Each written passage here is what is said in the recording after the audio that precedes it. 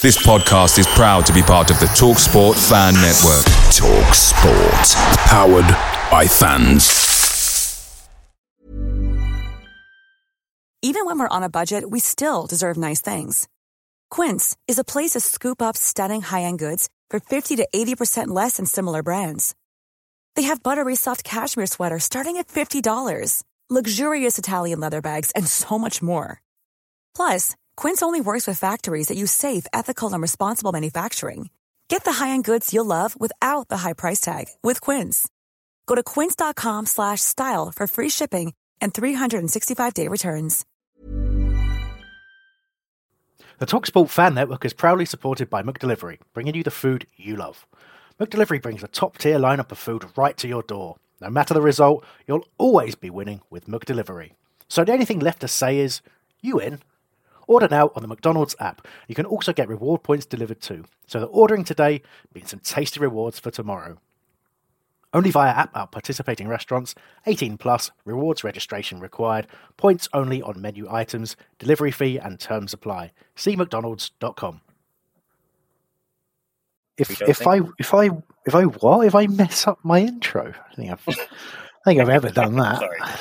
I mean, it's weird to suggest I might mess up some intro. So I'm just about to do the intro, which I mean, especially I've done that really good thing, which is when I haven't written the intro, because off the cuff is always best with me, isn't it? I tend not to make any mistakes when I do the. This podcast is proud to be part of the TalkSport Fan Network. TalkSport. Powered by fans. Alexa, play Back of the Nest podcast. Playing Back of the Nest, CPFC podcast from Amazon Music. Back of the Nest, now on your Alexa device and Amazon Music. Hello and welcome to the Back of the Nest match report. I'm Chris Hambling and today I'm joined by Cara and Patrick as we look back at Palace's narrow 1-0 defeat against Arsenal at Selhurst Park on Monday night. So, it worked. I did it all right, first time. I don't know what to do now. I've derailed myself and we almost need to start the whole thing again. We started in at least 10 minutes for you to do that. Now what do we do with that time? Yeah, I'm not sure. We'll have to speak really slowly and deliberately. And then the show will be long enough. In fairness, it's not going to be a long show. There's not too much to really talk about because obviously some key moments in the game. But before we get onto that, Cara, first show of the season. How's pre-season been for you? You feel physically fit and up to start this particular recording? Yeah, no, definitely. I've moved country. I've started a new job. And I've started weightlifting. So for the physical side, I feel like I'm ready to go through however long this podcast might be. So quiet one, really. Nice off-season chill. Yeah. Can I say, sorry, we didn't mean to impose all of those conditions on you staying around for a second season. We didn't think you'd do them all, but you did. We try to keep people on their toes, and Cara has just gone above and beyond. The moving country one, I didn't think anybody would do, but you did it. So no, I like to be a trailblazer, so yeah, why not? Yeah, well, exactly, and it is important to be in top physical condition for Back of the Nest, as everybody knows. I've always led by example there, Patrick, haven't I? 100%. Yeah. How about you, Patrick? You've been on probably a little bit more than Cara in terms of shows. I need to rub it in that quickly. It's only been 3 minutes. I'm more lightly teasing Patrick for his general availability and enthusiasm. Proclivity, as they say. Yeah, that. That's I'm good. Doing some YouTube shows. I've done the preview, then review. And I'm actually very heavy into golf now. So I just came back from a trip to Vermont, and I'm heading to Missouri next week for another golf trip. So I'm looking forward to it. Oh, wow. You lost me a little bit in the golf when you got far, far, far too good. And, it became sort of alienating for somebody like me. I haven't picked the clubs up in probably 5 years. I'm not even sure which end to hit with now. So there you go. Anyway, Great to have both of you with me today as we look back at what was a disappointing result, and we'll talk about our feelings. I felt one way after the game. I've maybe had a bit of a chance to reflect, and perhaps don't feel quite as frustrated as I was, but still some frustrations in there as well as some good stuff too. And I have to say, a lot of the comments that came out after the game, particularly from Roy Hodgson, I thought told its own story, and we'll certainly cover that throughout the course of this podcast. But before we do that, just a couple of bits of news from around the Palace sphere. I don't like how I pronounce the word sphere there. Can I apologise to everybody for my pronunciation of sphere? It's just sphere. You don't have to go sphere. Just sphere. I don't even know why I use the word sphere. Say it 5 times and see how it comes out. Sphere, sphere, sphere, sphere, sphere. Is that 5? Back on track now. Yeah, I wasn't counting. I don't know. Back on track. Yeah. Thanks. It's appreciated. I'm going to use that technique every time I mispronounce a word. Right. So the first bit of news was that the Academy have signed a player called Justin Devaney from Airdrie. It was reported in some areas to be 125k, which is the general compensation, I think, through from taking someone from one academy to another, technically. But he was playing first team football for Airdrie, so not sure exactly of the deal there. Joins our under-21 squad. I don't know too much about him other than he played, I think was it League One for Airdrie in sort of like the third tier, and they just got promoted to the Scottish Championship. I think I'm right in saying that. They did. They did. Got a good 50 odd appearances for someone very, very young. So interesting. We've picked a few players up from Scotland of late. Obviously, Scott Banks has just gone out on loan in Germany. He's someone we picked up. Another young starter playing first team football, coming just out of youth team football and impressing. I've forgotten the name of the lad we got last year, which is annoying me now. Dylan Reid, I think it was. Dylan Reid, thank you. So picked up Dylan as well. Been linked with a few others, but interesting signing. Don't know, as I say, much about him. Interesting to see how he impacts on the under-21 team, because we've got some good midfielders in that team and around that sort of area. So, yeah, be interesting. Any views on that, Patrick? My thoughts are that it's likely that we're going to be sending a couple of those players in the 21s on loan, like Wells Morrison, most likely, possibly Ozo, because I looked at the squad. I know they lost on to Reading. I guess it was Sunday. I didn't catch the game because it wasn't televised, but I heard about it. And they look very light in the midfield, so I think it's a decent signing for them. And I like the fact, again, we've gone to that Scotland, Ireland market. It makes sense. I just hope that at some point we actually utilise them and not sell them off to Lyon. Yeah, for sure. I could throw it over to you, Cara. I'm not sure how keen you are, but any views on Justin Devaney from Airdrie? I know you're a big fan of Airdrie. Not a clue. But it did make me think. You made me think that earlier on I got a pop-up from Leicester Mercury. My sister lives in Leicester, so I get like the kind of local news pop-ups that Leicester City want Rak-Saki on loan. Mm-hmm. Is that happening? No, thank you. No, no, thank you.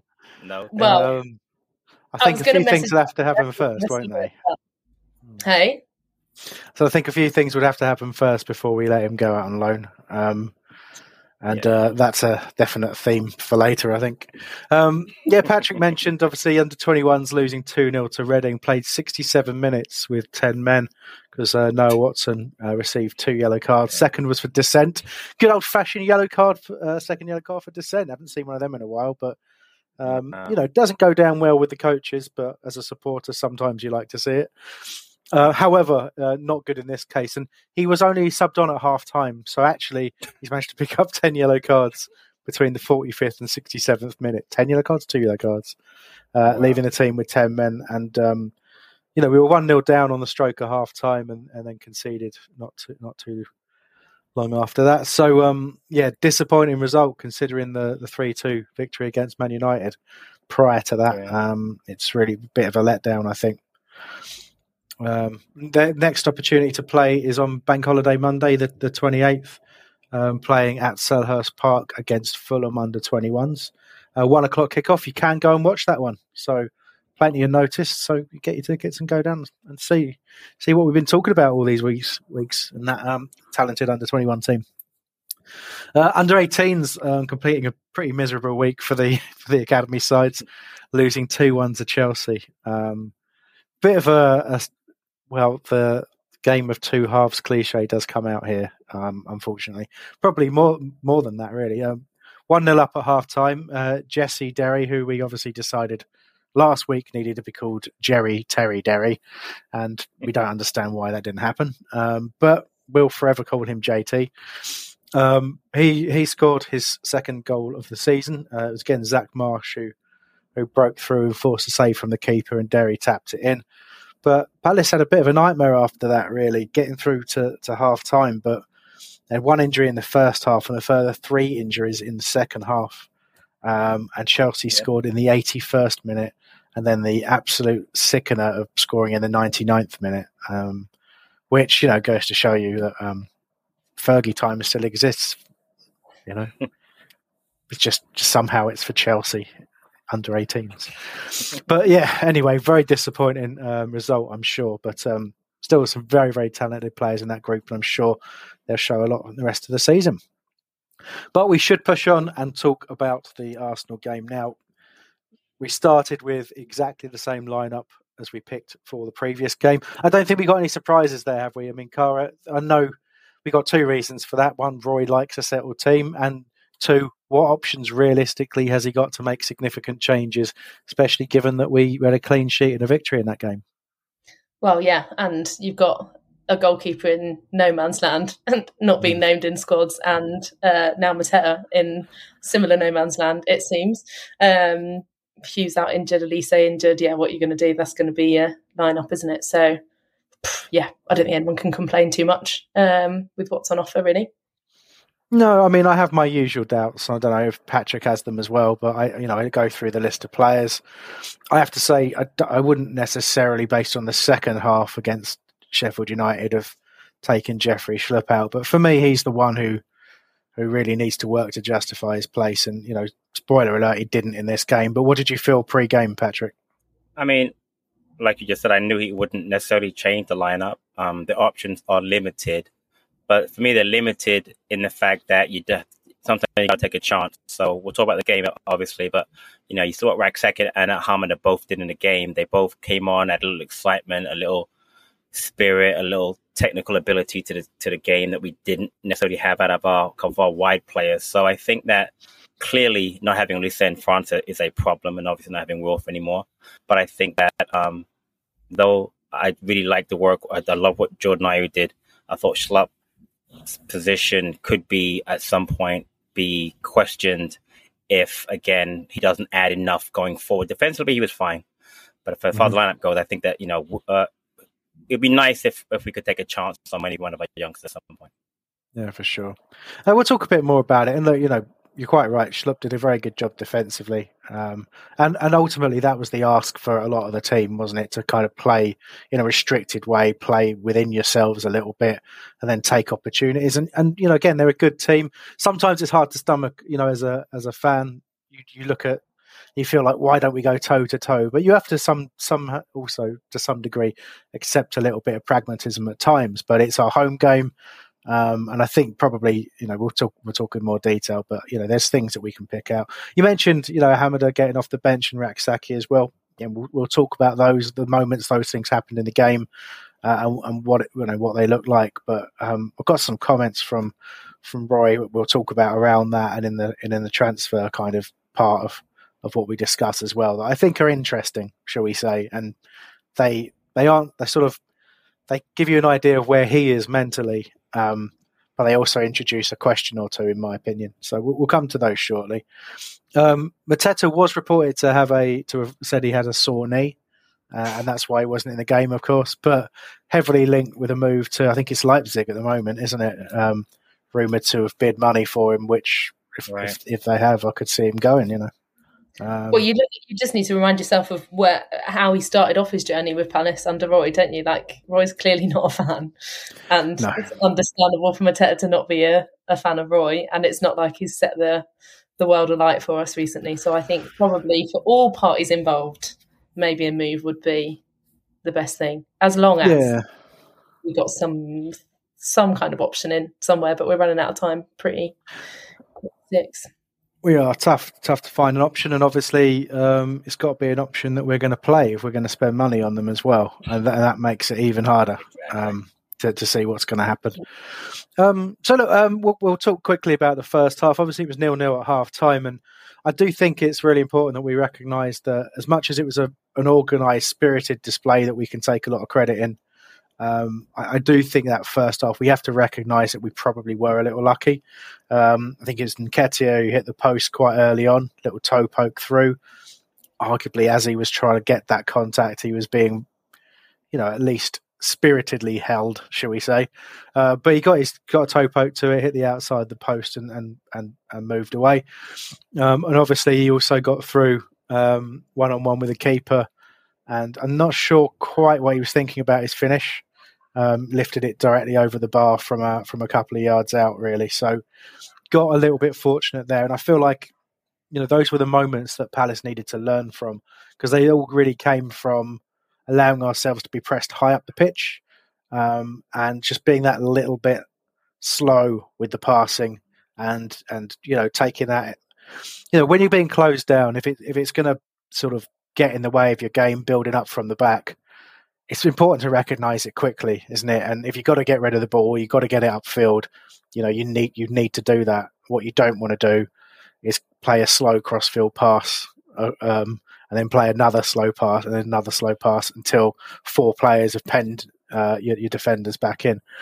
And if I may sort of talk about the pattern of the game a little bit there, if you look at the highest touches in the Palace lineup, it was the centre-backs had the most touches in the game for Palace. Joachim Andersen had 85 and Mark Gay had 82.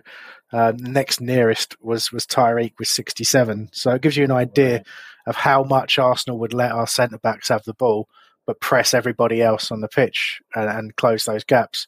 That's what made it hard for us. And, Arsenal will do that to a lot of teams this year, so we can't be too angry about it. But at the same time, it gives you an idea of the pattern of the game. Any comments on the first half, either of you two? I'll let whoever jumps in first go. So I didn't get to watch the Sheffield United game, so this was my first game back watching Palace. And I would just say it's quite predictable. Like, I don't know how much, week on week, how much are we going to be able to say watching a Roy Palace team line up in those kind of games? I mean, Patrick, was it you that said in the WhatsApp, like, what do you do when you've got plan A? And that's fine. We did plan A in the first half, Chris. didn't we? Was it Chris? Was it you, Hambo? Sorry. I replied to it, though, yeah. I just replied to it, yeah. So, I mean, the first half was plan A, wasn't it? It was Roy plan A. And then we'll go on to the second half and see what happens when plan A doesn't work. And you're Roy, what do you do?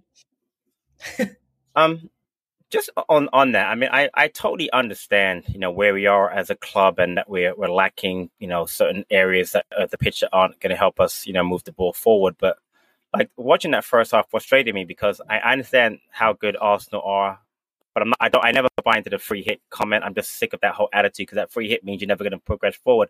And the first 10 minutes we were like 90% possession at home.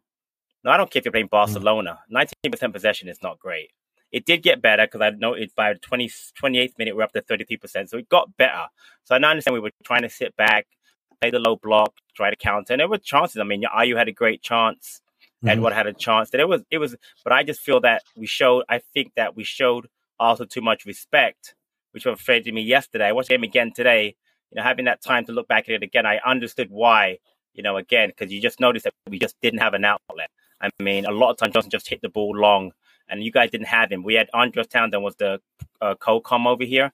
And, he knows Palace really well. So he was also saying, you just can't give up. You just can't put the ball in the air, give up 50-50 against Arsenal. Inevitably, you're going to lose the ball and be right back on top of you again. So I understand that, we can't possess the ball like Arsenal. But it was just frustration to see us just give up possession so much. And again, we just didn't have the quality out wide to hurt Arsenal. And they didn't fear us. The good thing was when we were down to 10 men, it totally changed. But unfortunately, you could tell that patterns of play, we just don't have that attacking impetus anyway, because we just, even with a man up, we just weren't ever really threatening Arsenal. Again, Cara said we just had plan A and then we had plan A plus.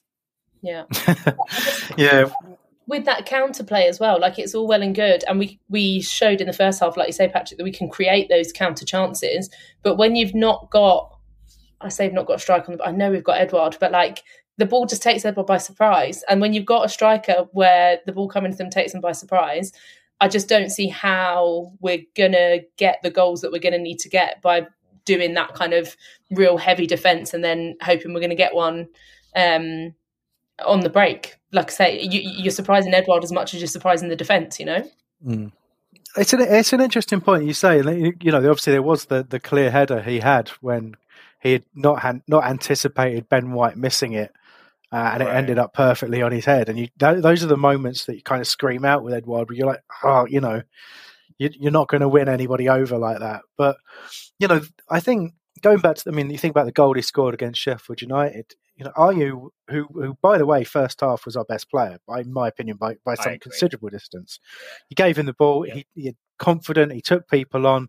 He worked incredibly hard getting back. You know, right now, you know, and for me to say it, thinking where I was even probably a couple of seasons ago, I was just done with Ayew. But like, he's our best player now, like offensively half the time. And you know, I'm a massive fan of his right now because he's the one taking them, you know, taking people on and getting people off their seats. And you know, and you need that, and he's taking that responsibility. And he tried to do exactly the same thing. And a couple of occasions, one in particular, was pretty close. You know, was a decent defensive intervention away from, you know, but for that, Edouard would have tapped in. He was making the right moves in the 6-yard box to get on the end of what was being created. But unfortunately, what was being created wasn't quite enough.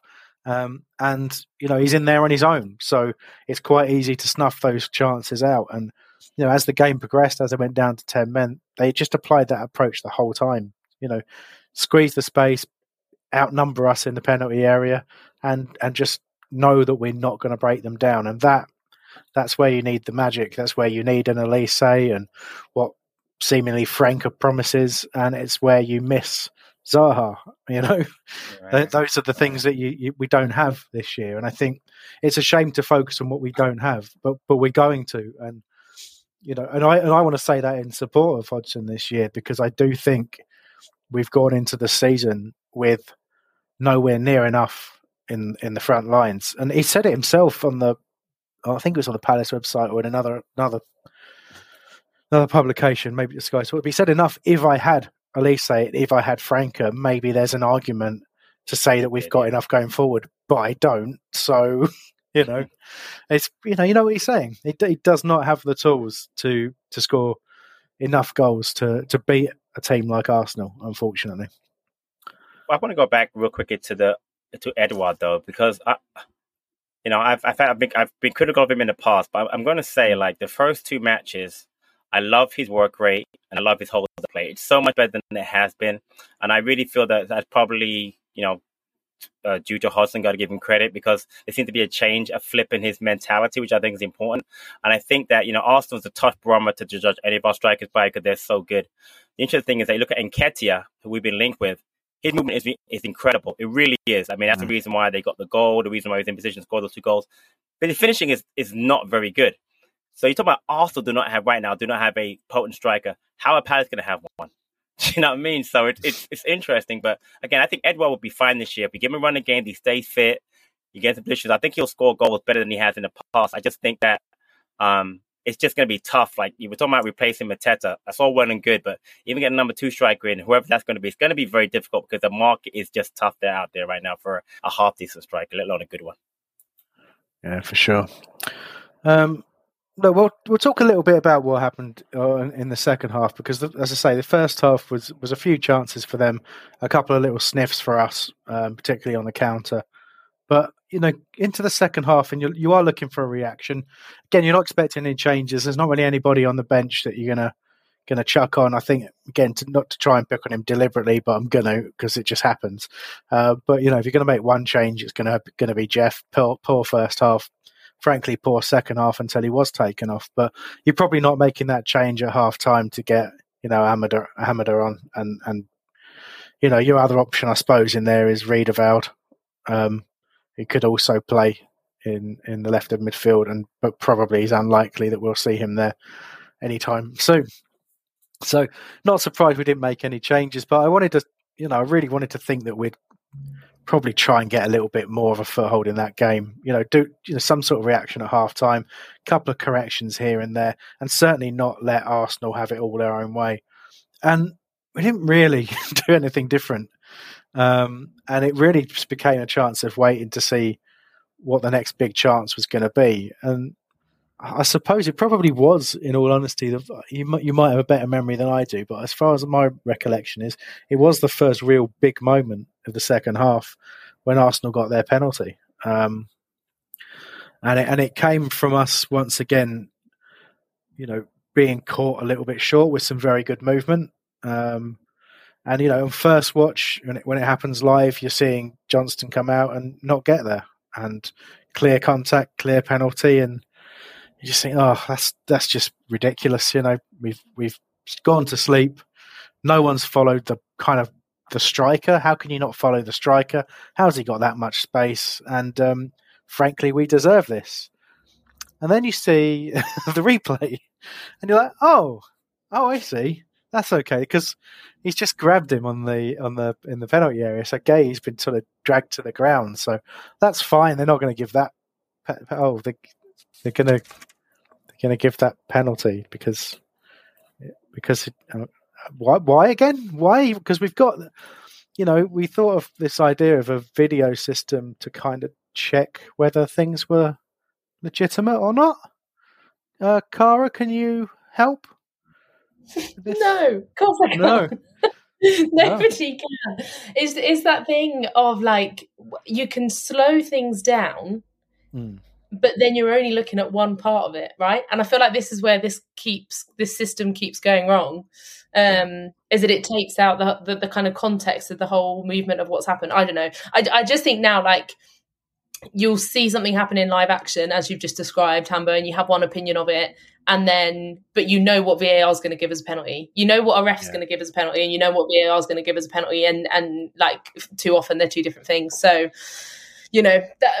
that's the situation we're in. It's like, it's not a surprise once you've seen it slow down. You just know what they're going to do. So, but I will go, like, as annoying as that is, it's going to keep happening. And so I think the bigger annoyance for me, and I'm going to try really hard as the weeks go on not to bring everything back to not being happy with the way the club is being run at the moment. But you just go back to the fact that where a Roy Hodgson team is going to go wrong is that something happens, like you give away a penalty, that yes, there are mistakes that lead up to it, but actually you've put on a relatively decent defensive display up until that point.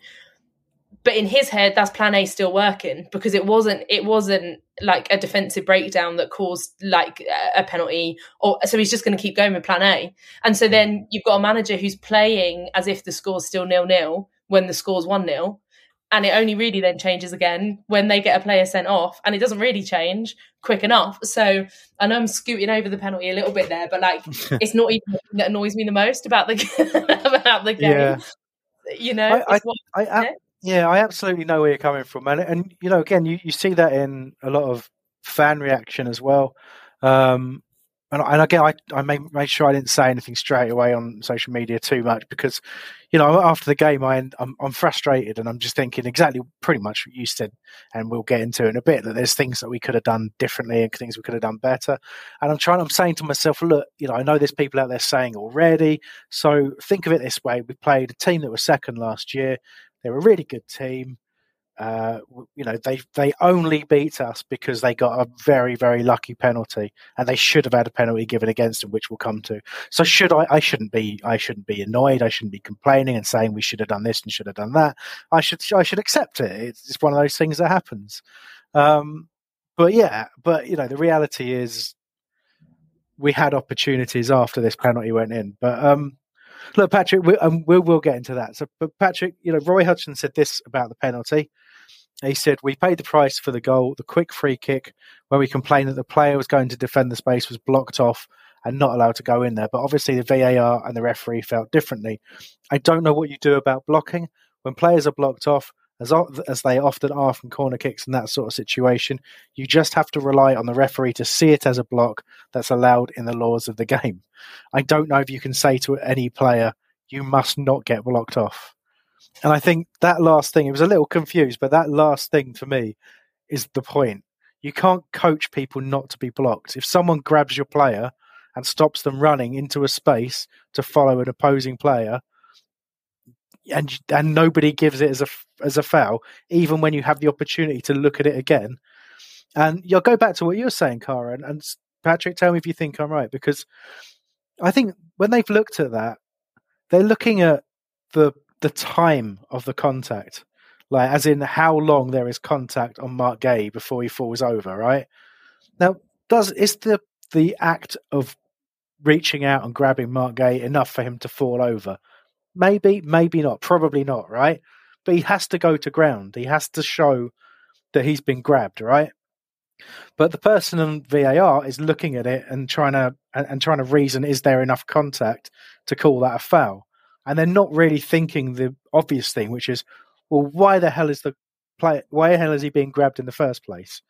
They're thinking, is there enough It doesn't matter. It doesn't matter how much contact there is. They've forgotten the kind of point, and they're micro-examining something in slow motion and forgetting the purpose of the thing. Does that make sense, what I'm ranting at there? It does. And the really strange thing is that I remember when VAR first came into play, and the issue was the holding on corner kicks. Mm. And like in that first season, I think that first week they must have given about 3 or 4 penalties, players being grabbed in the box or being blocked off. And then they realized that they were giving too many penalties, so they kind of they kind of went back on that. But clearly, Partey fouls Guéhi. It's clear. So, I mean, I think it was Michael, someone might have made a comment that he may have exaggerated his fall to the ground, whatever. But that's not even the point. Without him being blocked off, and Nketiah has all that space to run into, and hence doesn't have a chance to be brought down by John Stones. So it's just very frustrating. I mean, funny enough, Nick and I spoke on the preview podcast about David Coote, and I said I didn't know who he was. I actually know who he is. I didn't know his name. He's a very, very poor referee. I mean, if I was Arsenal, I could be equally offended by the fact he sent off Tomiyasu for what I consider to be 2 very weak yellow cards.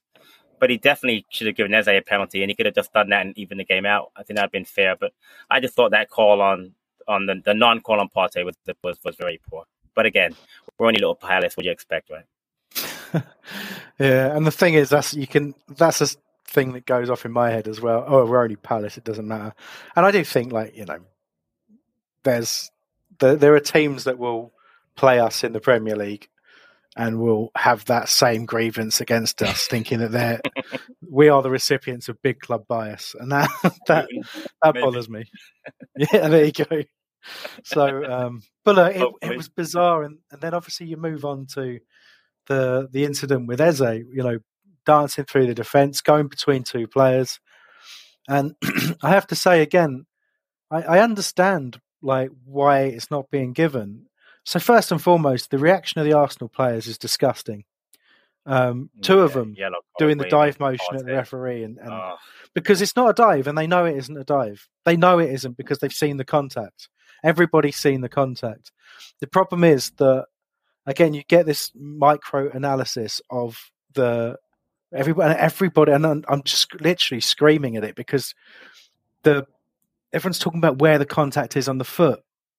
And they're like, well, he's dangled a leg out, but Eze's fallen over it. And I'm just like, what about the second before that when Rice has got his left arm across him, grabbing him by the shoulder, trying to pull him down, fails, and then does it with the other arm. And then as he sort of pushes him. Cool fact, a crocodile can't stick out its tongue. Also, you can get health insurance for a month or just under a year in some states. United Healthcare short-term insurance plans, underwritten by Golden Rule Insurance Company, offer flexible, budget-friendly coverage for you. Learn more at uh1.com. Away days are great, but there's nothing quite like playing at home. The same goes for McDonald's. Maximise your home ground advantage with McDelivery. You in? Order now on the McDonald's app. At participating restaurants, 18 plus, serving times, delivery fee and terms apply. See mcdonalds.com. That's when he falls over the leg. It's not a foul. It's a foul by Rice, isn't it? That's the problem. It's the foul is on Eze on the upper body. And it's not shoulder to shoulder. He's using his arms to pull him and then push him to the ground. So that's why it's a penalty. So all this dangling a leg, falling over it talk that went on is completely missing the point. And I don't know how you do anything about that. I don't know how you you want to be able to tap somebody on the shoulder and go, yeah, feet and legs and arms and shoulders and a torso. Yeah. All those things are in play. Check them all, and then you'll be all right. Is either of you in any doubt that was a penalty? Honestly, no. Trying not to be biased, you're trying to think, No, I understand. I like to think that I'm normally pretty good at being like, no, come on, guys, that I don't think that was, and like, it's exactly as you've just described it. But it's frustrating because I don't know, like, other leagues don't seem to have this much of an issue with VAR and with these kind of decisions. So I don't think it is VAR's problem because VAR is used elsewhere where there aren't these issues. It's clearly something to do with the level or the type or whatever of training that referees have in this country that doesn't allow them to make these decisions properly. VAR isn't helping because the same referees with the same type of training are watching it on a slowed down video, so you're going to get the same kind of outcome. I just think rather than kind of VAR being under review, I think the whole way that refereeing system in this country needs to be looked at, because it's clearly just not good enough. Like, we have this all the time. Every team will have these conversations on every single fan podcast across the country where these decisions are taken, and they just get them wrong so often. Where do you start? Like, where do you start in challenging these decisions before you just get to a point where you're like, it's so common, the whole thing's just wrong. So here's the thing also on that play is that, Eze clearly goes down. So initially Coote does not point to the spot. Okay, goes to VAR, and VAR ignores it. But so then how did Eze get to the floor? And if he's on the floor, then give him a yellow card because he died. That's what Partey and the rest of them wanted to have. So just send it to VAR, let him go and look at it again. And then he can decide at that point, you know what, I'm sticking with my decision, which most of them don't. They usually change it when they go VR, but he can have the nerve to stay, okay, I like my first call, but didn't say the monitor, which is very frustrating. Normally I don't get on referees, but even like I said, going back to Andros Townsend, before they even went to VR, said that's a penalty. You can see where he's taken down, both the Rice part and the Partey part. So I don't understand how it's not a penalty. It's just frustrating because Carr is 100% right. It works in other countries. It works in big events. It works at the Euros, at the World Cup very, very well. The way England uses VAR doesn't work because the referees in the VAR room and the referees on the pitch just aren't good enough. Yeah, I think that's fair. And look, there's obviously, you like to think that it's consistent and people do this whole, it evens itself out through the course of the season, human error, all this kind of stuff. But, it really does feel like something needs to be done about it. And, it does work both ways to some degree, because I think we'll all, as much as we don't have any sympathy, I'm sure, we can all look at the sending off for Arsenal and, it's nice to have a light-hearted moment because it was very, very funny. And, the letter of the law is applied in the second challenge, right? The pullback should be a yellow card. It's ridiculously soft, but it should be. But I think the most amusing part is obviously Tomiyasu being booked for holding onto the ball for a throw-in for 8 seconds when Havertz had it for something like 24. Yeah, exactly. And I think that's the funny. We can all agree that that's pretty amusing, and say no more about it than that from the Arsenal perspective. But from our perspective, obviously it gave us, we thought it gave us a big opportunity. That's the thing, So 67 minutes, Arsenal go down to 10 men. So, they started the process of making changes pretty quickly.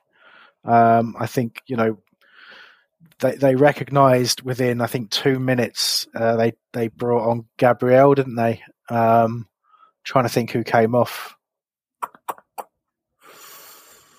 Was the other Gabriel? No, it was the other Gabriel, wasn't it? Martinelli, yeah. They brought off, they lost a defender, they brought off an attacker, and brought on a defender, right? Good tactic. So 74 minutes, we took off a midfielder and put on a midfielder. Okay. Admittedly, good change. Schluppert had a bad game. He touched in his 74 minutes on the pitch. He touched the ball 24 times, with a pass completion of 87.5, which wasn't terrible actually. It's not too bad. But yeah, 24 touches of the football. Hambo, in that period of time. By the way, yep. I wrote down he touched 18 by halftime. So that's 16 Okay. I didn't realize that, by the way. You just said that. I wrote that down. He had 18 touches in the first half. So wow, 18 touches first half. Well, that means 6 touches in the second half. So 6 touches by 74 minutes, from 45 to 74. I can't do the maths. I'm too tired. But that's so that's why that was a good change to make. But it came after Arsenal had already made their change. Arsenal then brought Jorginho on for Nketiah, so striker off, midfield player on. Right. And then we went to the 83rd minute, where we took Joel Ward off, a defender, and put on Jezrek Zaki, a forward. And, we had 7 minutes of added on time. So in fairness, he got 14 minutes. But I think, the reflection I've had of the game, the frustration that didn't go away was how long it took us to act. And when you look at the impact of that, the Hamada change, it did make a difference. He got on the ball pretty well. He had 20 touches in the time he was on the pitch, got involved at the right end of the pitch. Not perfect every time or anything like that. A couple of times was a bit heavy on the touch. A couple of times the pass wasn't quite right, but made a real impact, I think, off the bench. And Rak-Zaki, was attacking, tried to put the ball in the box a few times, tried to kind of add to the pressure that was on Arsenal. But, I mean, Patrick, I know you feel as I do that was just inaction, and there's no real excuse for it. But have you got anything you want to add? I mean, no. I really would like to have seen Hamada and Rak-Zaki come on earlier. I will praise Roy for actually making those 2 subs, because I didn't expect them to come on. Honestly, I didn't. Looking at my notes from yesterday, I noticed that by the 87th minute, we had 82% possession during the course of that red cards. For that 15 or 20 or so minutes, we had 82% possession, but really had maybe, I think it was 2 or 3 shots. So possession was great. But again, I'm going to say it again. I love Andros, who's on co-com. He made a comment about how defensively solid we are, but with a man up, he knows, because he played under Roy, that we don't work on the attacking part of the game as much. And what was coming through was that a lot of the attacking patterns of play you were seeing were what you had learned under Vieira, because that's what Vieira was more of an attacking coach, which is interesting to say it during the match. But that was the frustration that, I love Rak-Zaki and Hamada coming on, but I just didn't see any other changes. Someone said, why don't we just put maybe one of the centre halves at striker, move him up with Edouard? We didn't have a striker on the bench except for John Kamani Gordon. Again, he's not going to go with a second youth player. Have another striker up top. We had the man advantage. And again, at the end of the game, also had 8 defensive players on the pitch and 1 attacking player.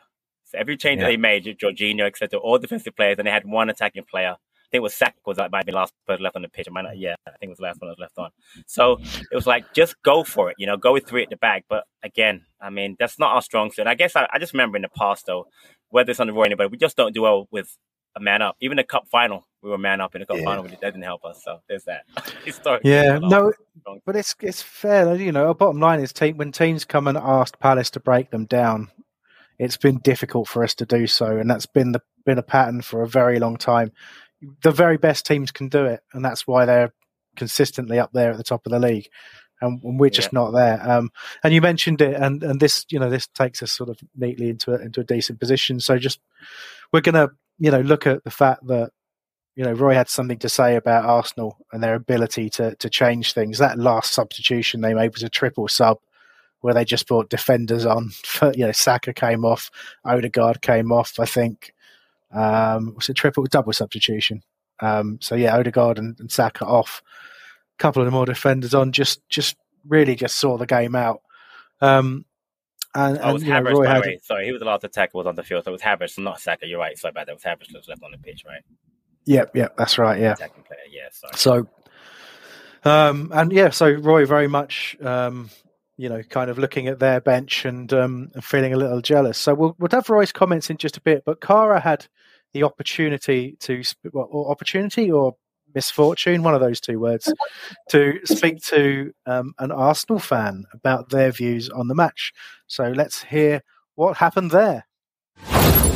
Thank you for joining us off the back of what I was hoping was going to be a bit more of a fun one for me coming on to this. But it isn't. Anyway, you're an Arsenal fan. Why do you support Arsenal? Tell us the story. What do Arsenal mean to you?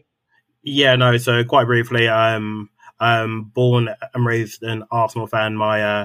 My uncle took me to my first game in 2003, so I was 9 years old, and this was quite close to, of course, that famous year, quite close to it, and my love of Henry just hooked me onto the team, and I've been on that wild ride since. Of course, it's not been perfect, but the fun of football is the ups and downs, and Arsenal have truly provided me more downs than ups. But of course, we persevere, don't we?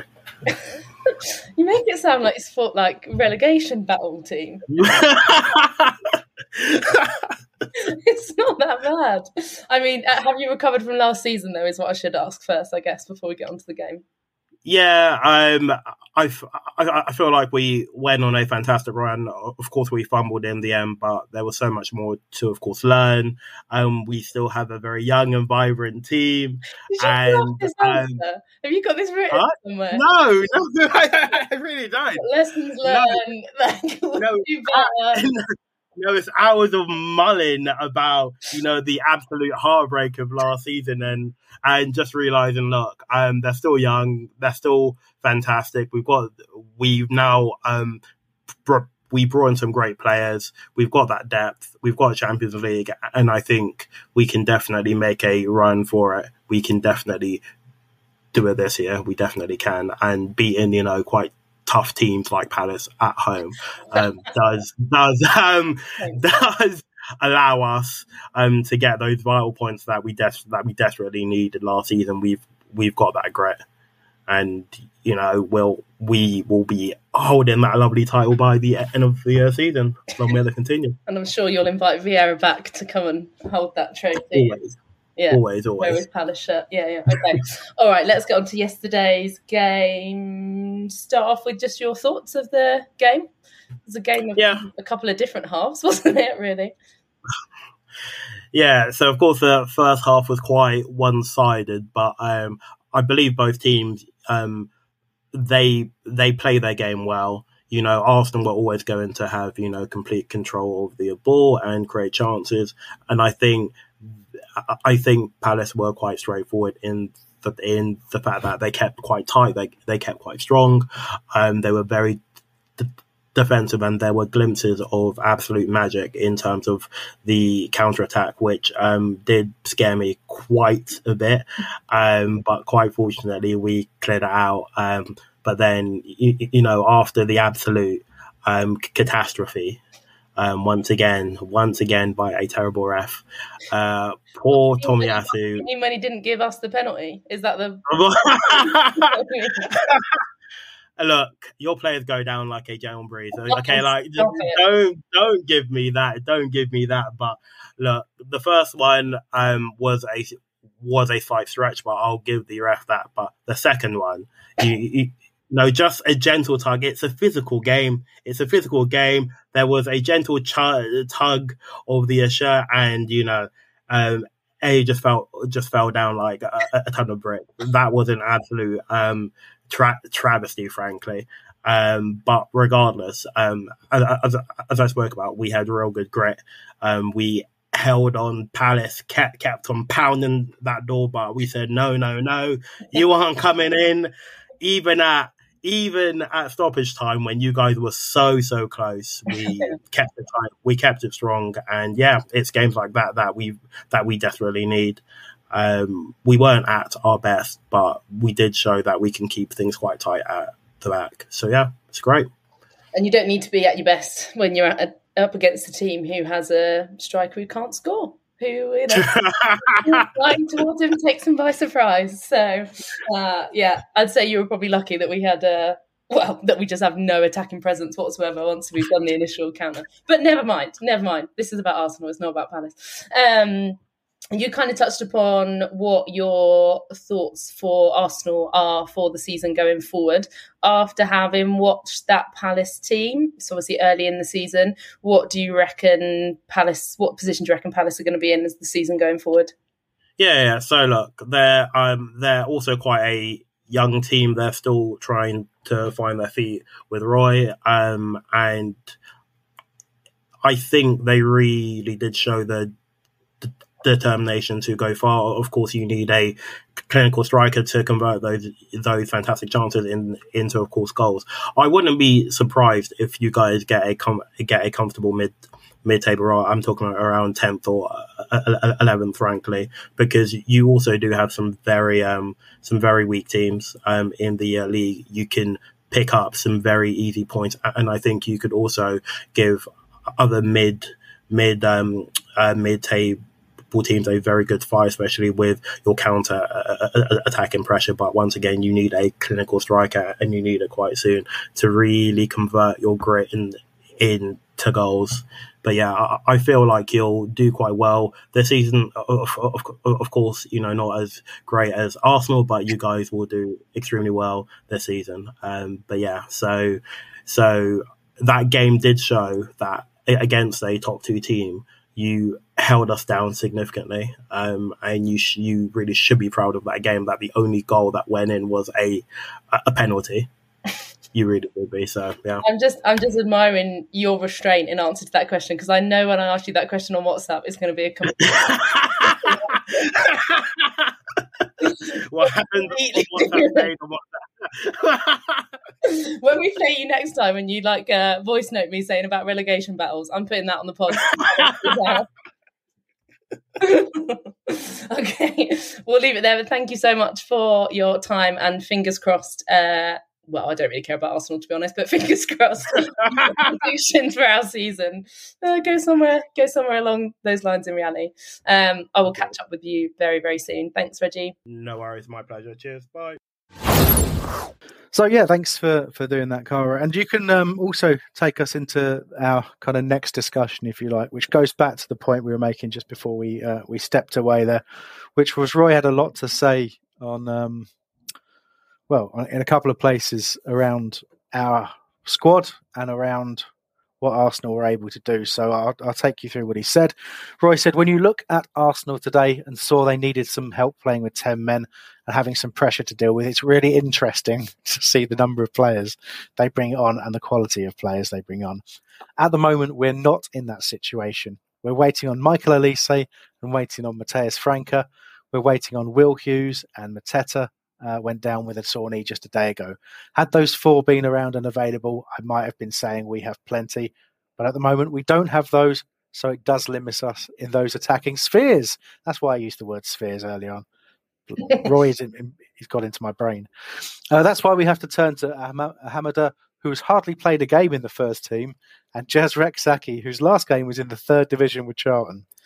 I'm going to come back to those comments, but in the next thing he also said to Sky Sports, I think it tells us the direction we need to get to. We need a little bit more help in terms of the forward areas, but we are working on that. So trying to offer some support as well, I think, in terms of the fact that the club is trying to get people in. But, he said a lot about being jealous of what Arsenal have. You can see his point, right? Yes, but this was the point he was making when he was manager, before he left and came back. Nothing changed.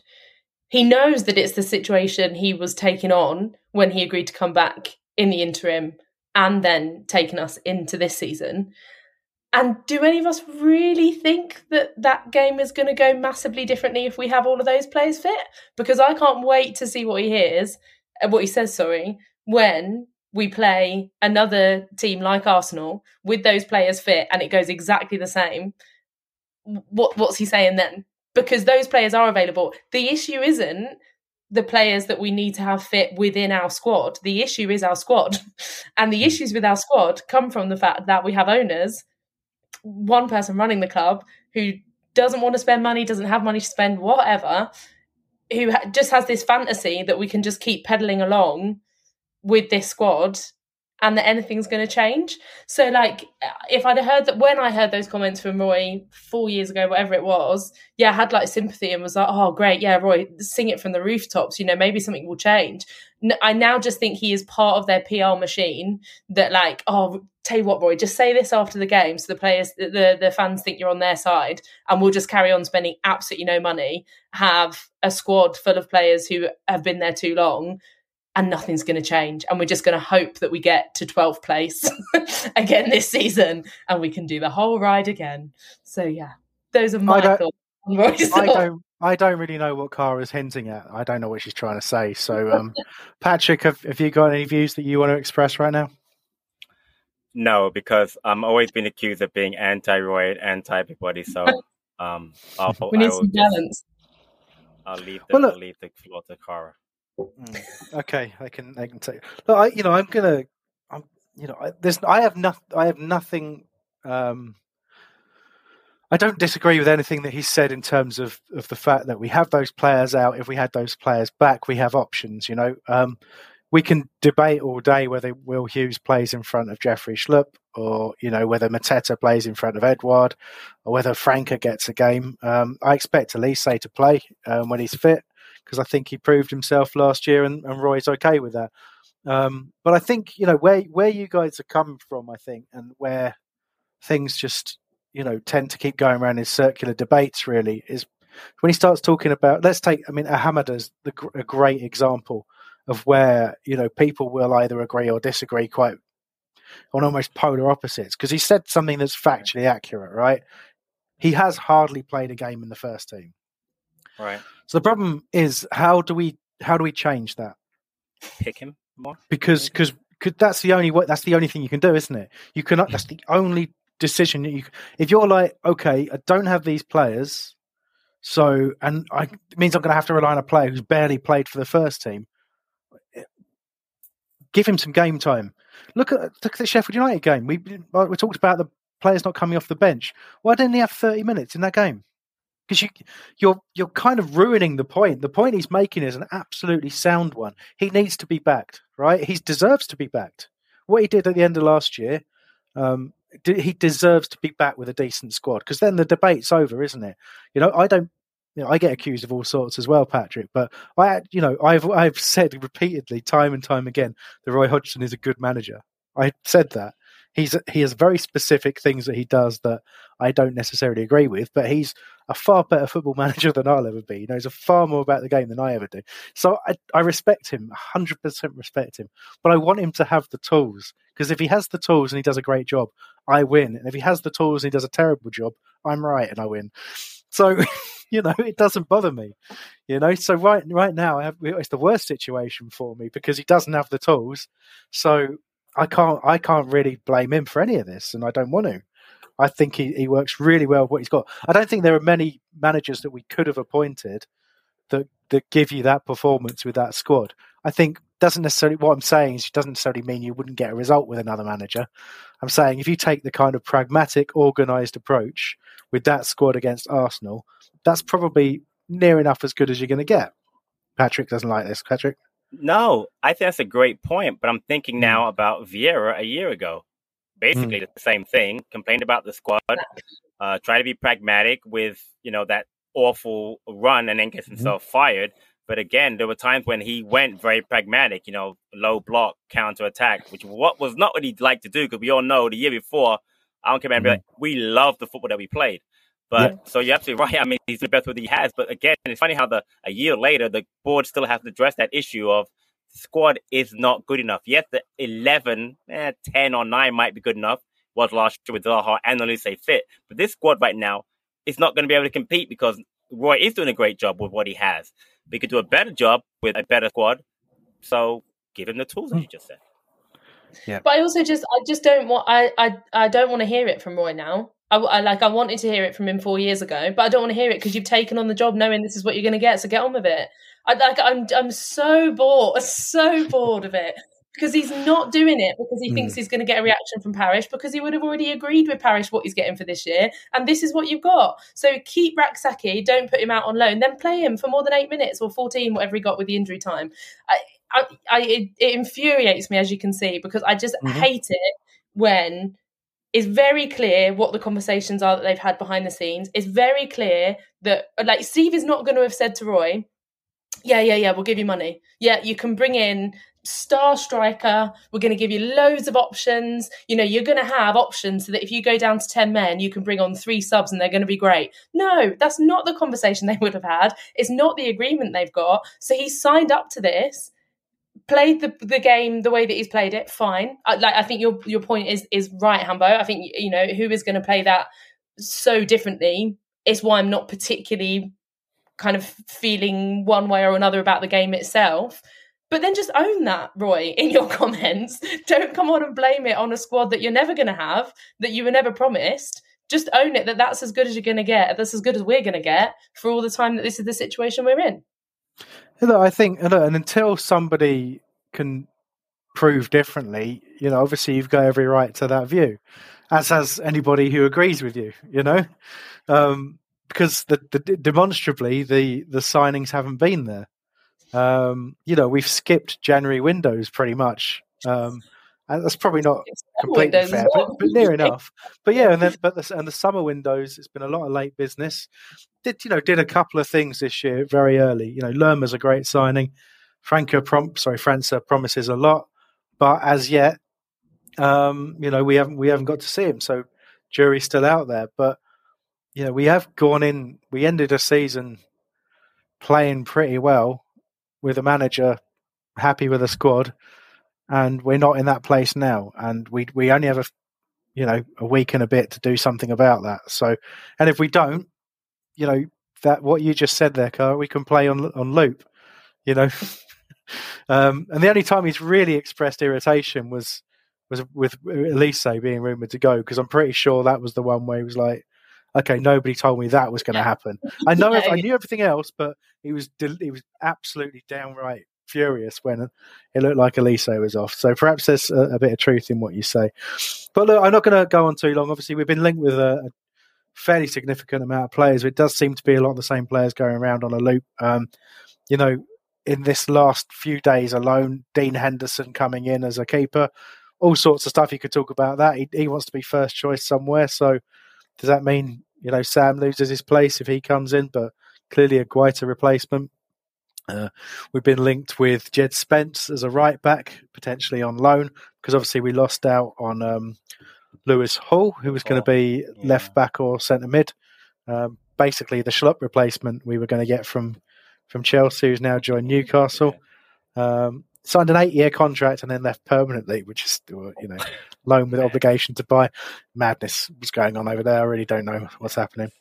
Lots of things, you know, Wilfred Nonto, I can't remember who else. Others. Che Adams keeps coming back up, doesn't he? And Che Adams from Forest, what's his name? Emmanuel Dennis. Oh yeah, Emmanuel Dennis.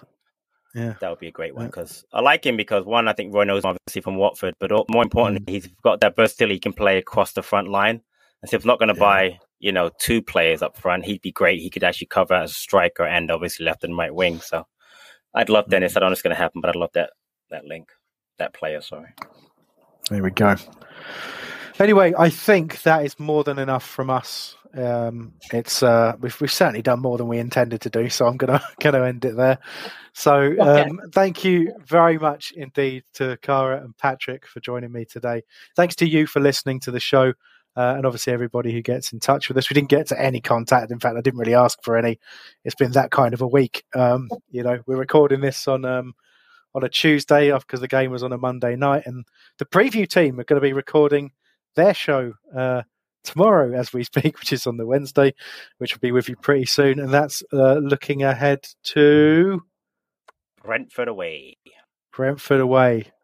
Plymouth? What's happening with Plymouth? That's the week after, right? Something like that? That's the week after, 29th, yeah. Yeah. There is also the women's team have their first game on Sunday. So keep an eye out for that. Yeah, Man United. They have a new isn't it? assistant manager.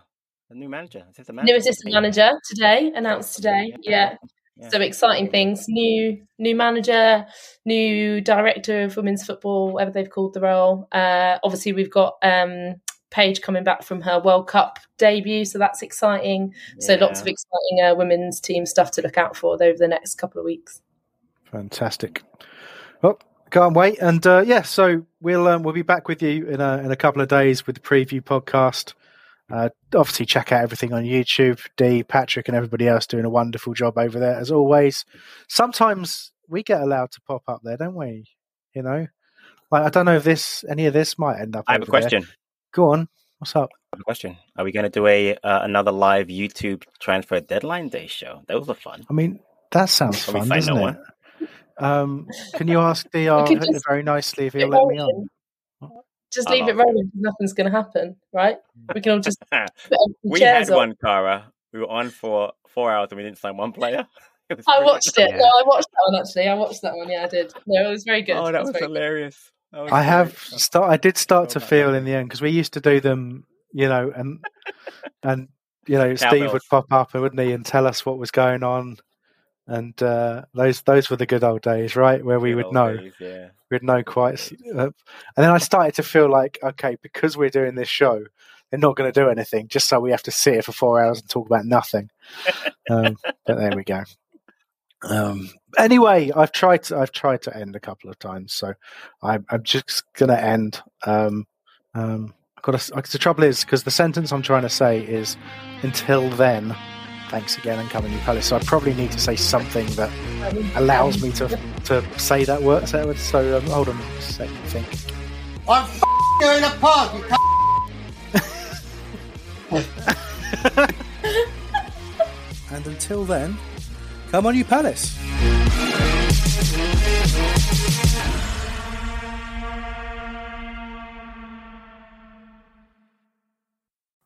It's the 90th minute. All your mates around. You've got your McNugget share boxes ready to go. Your mate's already got booked for double dipping, and you steal the last nugget, snatching all 3 points. Perfect. Order McDelivery now on the McDonald's app. You in? At participating restaurants, 18 plus, serving times, delivery fee, and terms apply. See mcdonalds.com. This podcast is proud to be part of the TalkSport Fan Network. TalkSport. Powered by fans.